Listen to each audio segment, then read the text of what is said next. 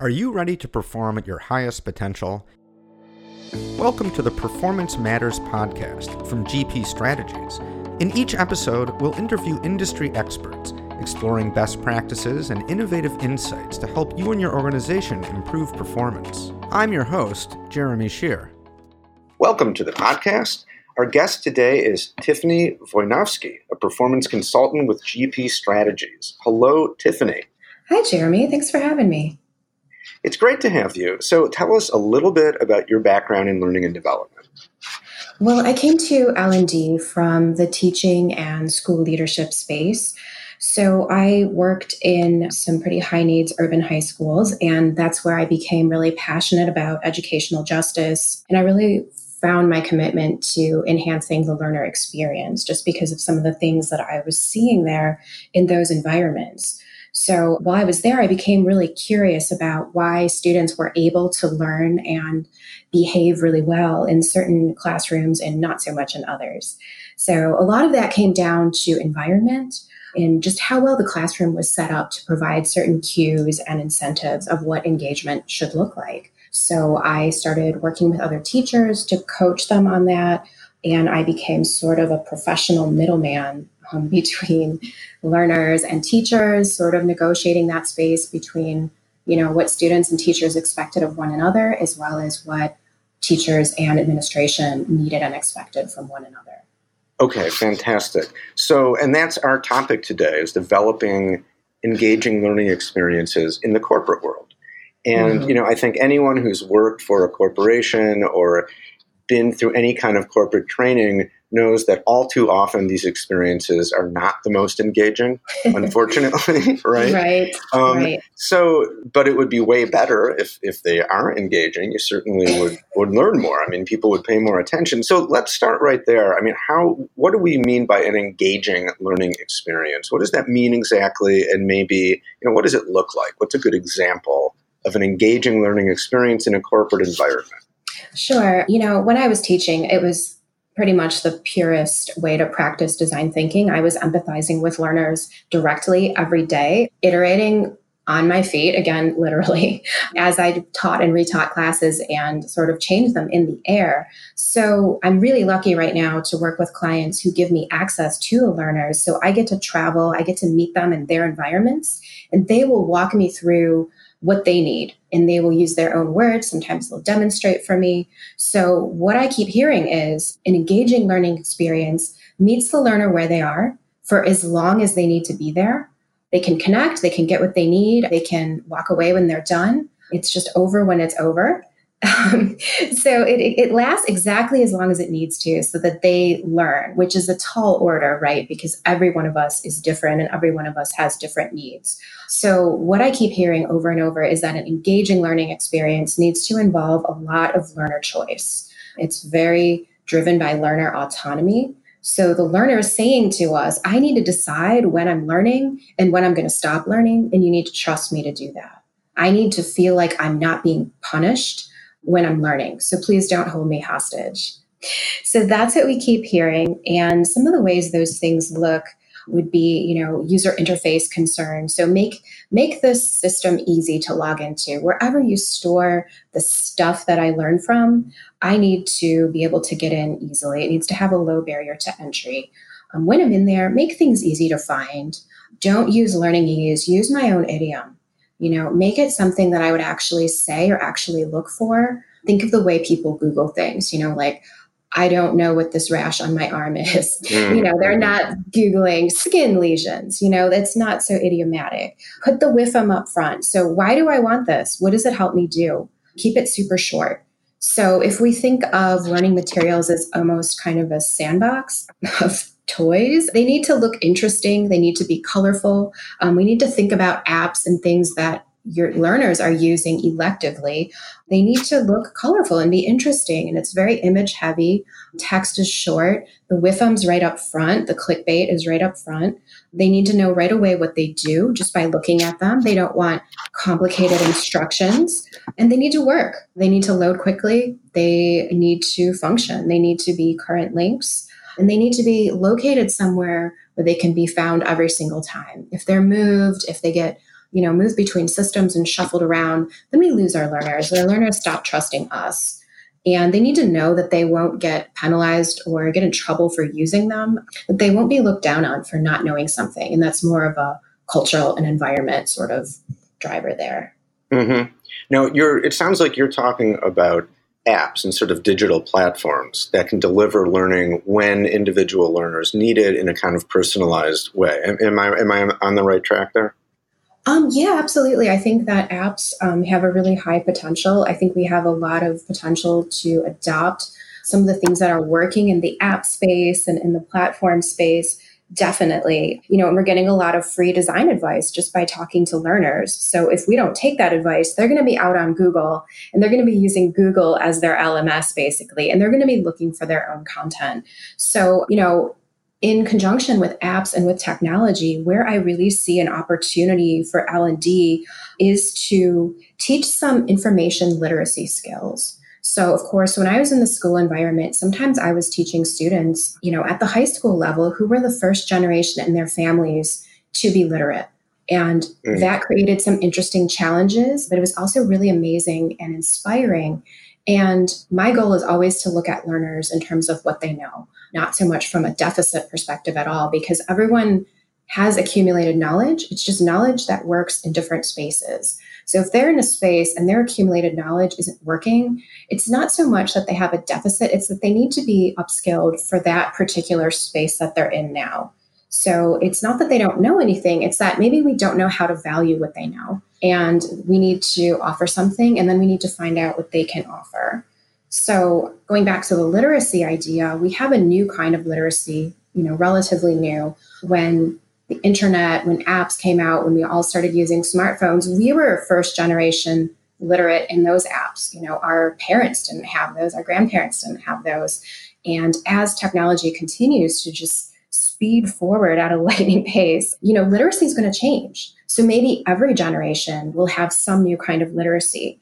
So I think that if we're going to deploy apps or deploy platforms, we need to be able to use them in a way that shows people how to kind of process what's already out there, because there's a tremendous amount out there. Just to be a little boring, I'm going to say that if you're going to, I'm kind of a boring learner. I'm very text-based, very, very boring. But I try to empathize with learners who are more visual and who need to be engaged more. If you use a technology or an app, it needs to solve a problem for the learner. I mean, you can design a beautiful game to teach me to tie my shoes or to sell a prescription drug. But, if you make me download and play it just to find out, some basic piece of information, I'm going to just Google it. I don't want to play that game. That's too much. I'm not going to go through all that. So I think it's really important that you think about the use case first. So you want the technology to be the frame, sort of the way that you access your learner, and you don't want it to become the main thing that you're teaching or supporting or remediating. So you need to, first of all, understand, do you have too big of a user base to interact meaningfully on this app or to access content from this app? I'm thinking about a certain retailer who has a great sale every year, and every year the sale crashes the app. So clearly, the technology becomes the focus. It should be this great sale. It should be this great opportunity, but then it's not. It becomes all about tech support, and it gets very frustrating. And then users, don't come back, or they grouse about it, on Instagram. So the technology really needs to support that use case. So we want to understand, is this platform or app simplifying the access to the learners? Is it showing, something that they can't access otherwise? Is it giving them access to each other?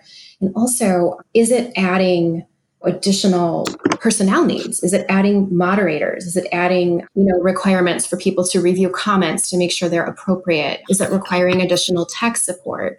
So I would really say go with Occam's razor. Just keep it as simple as possible. There are a lot of shiny objects out there that do very, very cool things. But again, teaching that information literacy, we don't want learners to have 10 apps on their phone just to support them doing their jobs, essentially. Right. Absolutely. Now, there's a lot there in what you're saying. I want to round back a little bit. And, just based on my own personal experience, having been through different kinds of corporate training modules, Mm. I got to say, and I'm sure I'm not alone, for anyone who's been through these, by and large, they're not very engaging. And that's because, again, in my personal experience, something will pop up in email and say, you need to do this training. Okay. And I'll click on the link and it'll take me somewhere and I'll just kind of do it to get it out of the way. It's not clear to me exactly why I need to do it. It's not tied to anything that I'm doing day to day immediately. I'm not choosing to do it because I need to figure something out. It's just sort of something that, the powers that be have deemed like, okay, people need to do this now. And what's the problem there, first of all? Like, what about that makes it not engaging? I mean, I know it doesn't engage me, but why is that? And what can companies do to kind of break out of that system? Because I think that's pretty common. Correct me if I'm wrong, but I think it's pretty common. No. It's epidemic, absolutely. Yeah. And just saying corporate training module made my soul just feel a little bit sad. Right. Absolutely. So, I think we've all been through those modules and we've all felt held hostage by them. And that is something I advocate against as much as possible. I know there is some mandatory compliance training. Again, so content should be in a targeted dose. A lot of us have had that experience where we're looking at a module and it's this gray color. It's like the color of a cube at work. And we're just clicking through and something's reading to us. And first of all, it's just really bad practice to both read and listen to the same thing. You're occupying too many channels there with information that doesn't enhance any knowledge, and getting those learning objectives up front. And there are these very behavioral learning objectives that can't possibly, be tested in this course as you click the radio button to proceed. So not a fan. What I recommend is content needs to be in a targeted dose. So this should not be a multivitamin that covers everything. This is a single nutrient, if you will. And we need to have the WIFM up front. So what's in it for me? What does this help me do? If it's just mandatory training module, I think we all die a little inside. So we need to know, well, what does this help me do?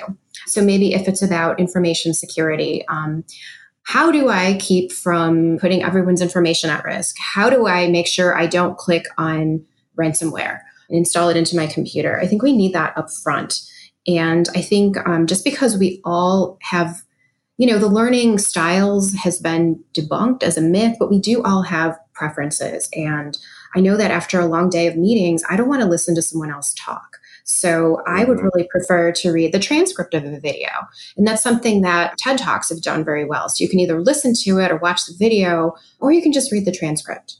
So I'm a fan of offering multiple modalities so that people can consume the information in different ways. So getting outside of that web-based training module that we can all picture in our heads, offer a podcast, offer an image, offer some type of job aid like that, offer a video with transcript, and, make it really a microdose, not a 30-minute thing that you have to click through. And if you close it, you might lose your progress and you have to do it all again tomorrow and you're really busy.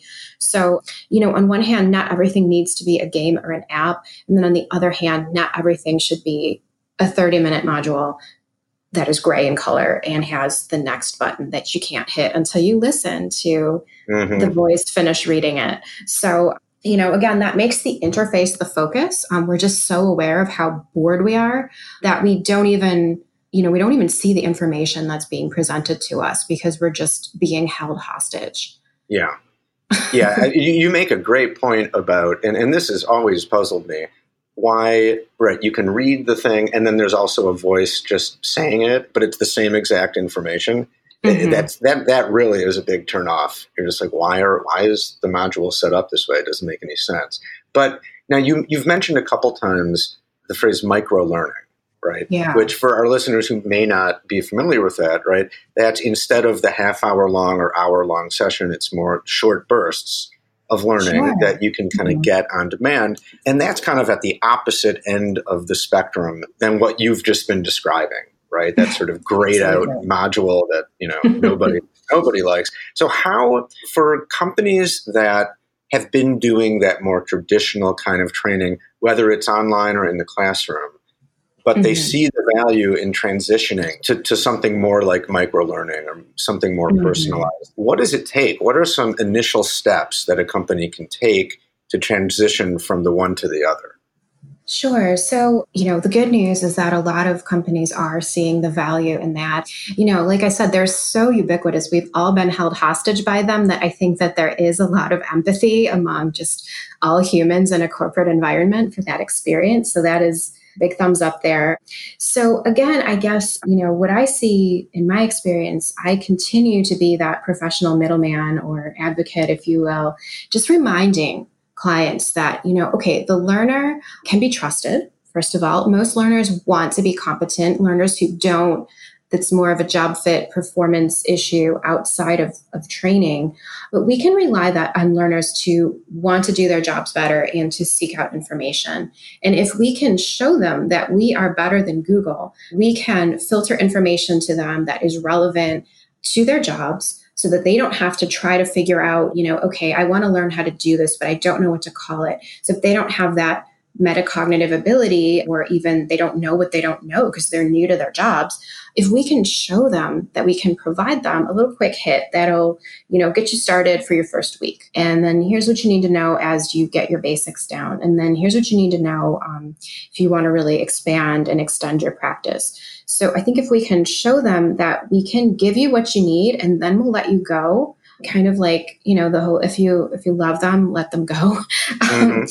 Like, let them log in, let them decide how long they need to be there. A lot of learners have expressed to me how they use learning tools in their personal lives. If they want to learn how to do something with carpentry, they go onto YouTube, they find the segment they need, they stop watching. YouTube doesn't hold them hostage, doesn't lock up their phone. It doesn't tell them that they're non-compliant if they don't finish. So we need to take that cue. People do understand what they need to a certain extent. And if you put the WIFM up front, this video is going to show you how to use X skill in carpentry.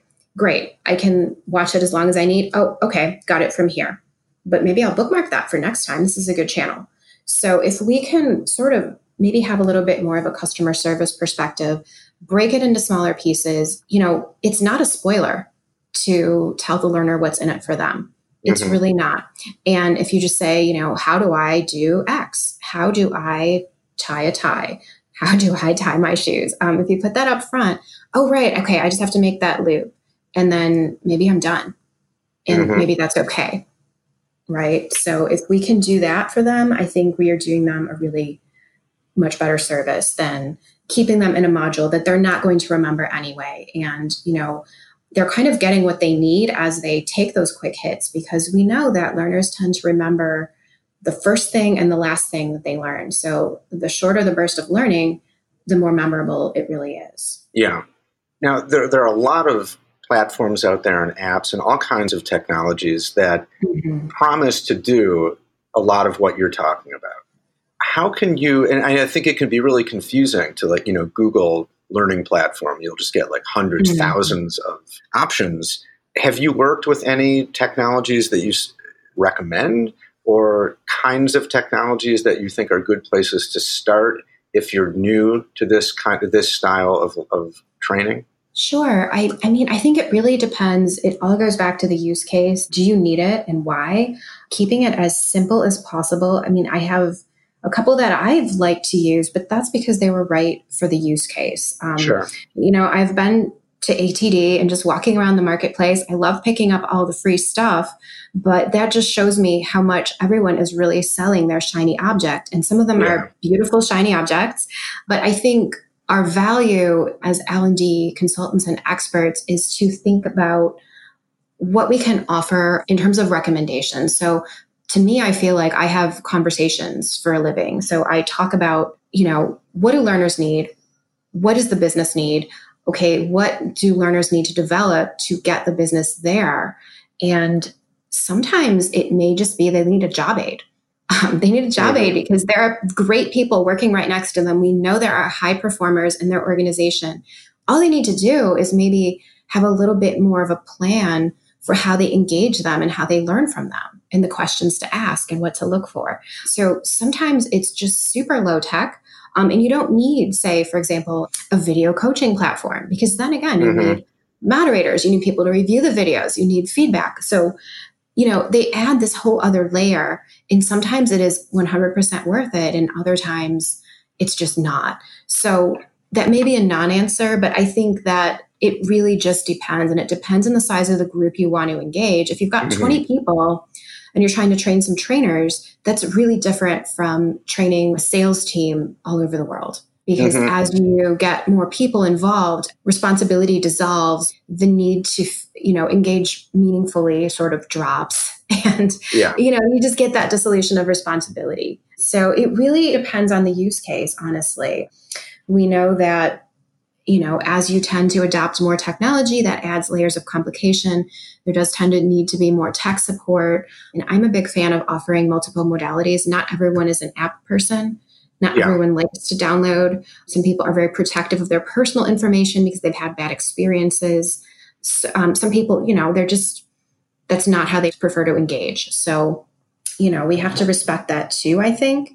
So I think multiple modalities is really the way to go. So from just, here's a PDF that you can read and maybe has some links on it to, here's this whole way to engage if you want to reach out, if you want support, if you want to be coached by a high-performing peer, and so on. Okay, so it sounds to me like the very first step before you get into any kind of technology is for a given organization to do a kind of needs assessment, like to take a good hard look at themselves and say, okay, what are we trying to accomplish?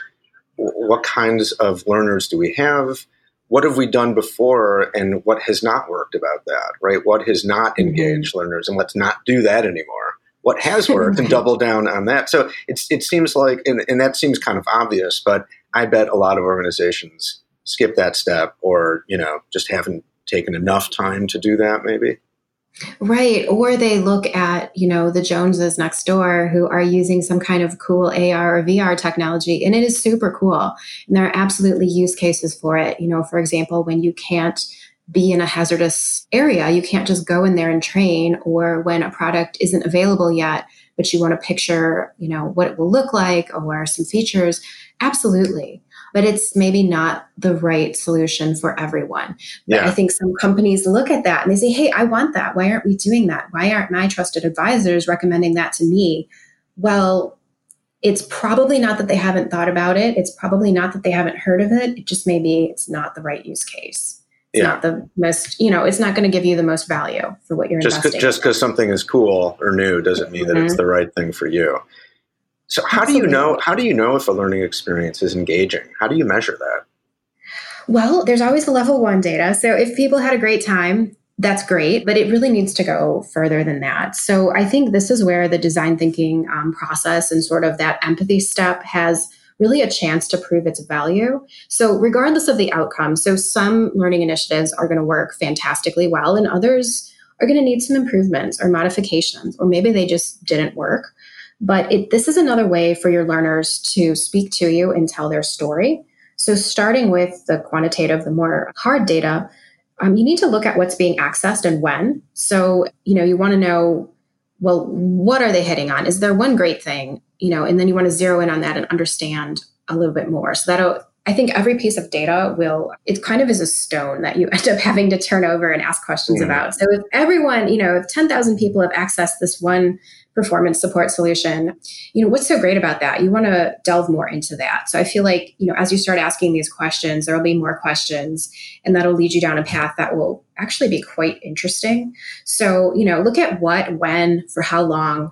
How long did they stay on that page? How long do they watch this video? If it's a 5-minute video and you're losing people after a minute and a half, maybe that's as long as it needs to be. And the rest is a different solution. If you're working with folks who are your own folks and they're traceable in your different company locations, you might want to know from where. Hey, this one, location of ours really has a lot of people accessing it. Oh, and it seems like we've had a lot of new hires. That's interesting. Maybe this is helpful for new hires. Maybe we should make this more robust. So going back to that, learner engagement piece, if learners only want to be engaged for as long as they need to be engaged, you might be doing the job if they're logging in, if you can view the IPs, again, are they at work? Are they on the road? Where are they accessing this? Are you getting return visitors? If you have a sharing component, are they sharing? What are they saying when they're sharing? Like, hey, Fred, check this out. This is a great tool.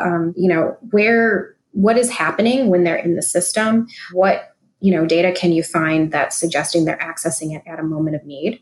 And then, of course, just getting outside just the learning space, what is the business data showing? So every learning initiative should be tied to some business goals. So whether you're looking at improved customer satisfaction, repeat customers, ratings of customer service, if you're looking at call center environment. So, there's all kinds of interesting ways to measure those. You can look, what did ratings look like before this learning initiative started? What do ratings of employees who use this more frequently or access it at different times, how does that look compared to employees who don't?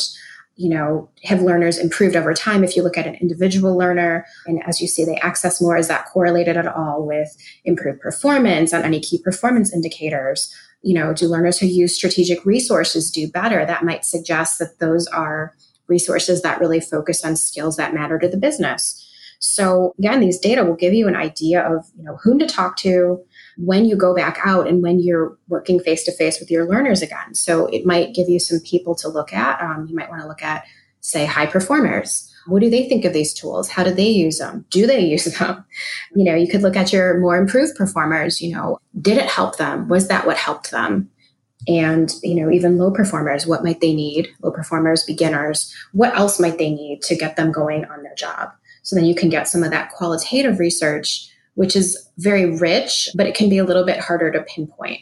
Mm-hmm. Okay. So it sounds like the good news is there are all kinds of ways to measure engagement. And you can do as much of it as you want to or need to. So we've covered a lot of ground. We could keep talking about this for a while longer because it's such a rich subject. But we must conclude and we must wrap things up. So what are 2 or 3 things that you want listeners to take away from our discussion? Okay, so a couple takeaways here. One thing I really like to recommend, and I can't say this often enough, is teach the learners you have, not the ones that you wish you had. So I want to just remind everyone who works in the learning space that everyone has accumulated knowledge. It may not be in an area that is valued yet, and it may not be in an area that you've seen yet, that you've seen that person demonstrate, but everyone does have knowledge. And if they don't have the skills we want them to have, then these are our people and we have to teach them. So that's my first takeaway. And then I would say, secondly, I would also keep saying this over and over, don't hold learners hostage. The WIFM is not a spoiler. Provide it up front and, entice the learner to click. Let them decide what they need. Trust them. Trust that people want to be competent and that they can be with guidance. And then finally, just regarding technology and apps and all of those wonderful, shiny objects that are out there. And some of them really are wonderful and very cool. Occam's razor. So they should solve a problem. So know who you are as a company, know what the business needs and how the learner is going to help them, reach their goals before you sign on to a contract or start asking learners to download. So you want to make learning easier and increase access. You don't want to add a layer of complication and make the technology the focus. Okay, fantastic. Well, Tiffany, you are truly a fountain of knowledge on this topic. And so I'm so glad we had you on the podcast. And thanks so much for taking the time to talk with us. Absolutely. Thanks for having me. It's a great conversation. The Performance Matters podcast is brought to you by GP Strategies. Together, we can create a world where business excellence makes possibilities achievable. You can subscribe to the show anywhere you get podcasts and listen on our website at gpstrategies.com/podcasts.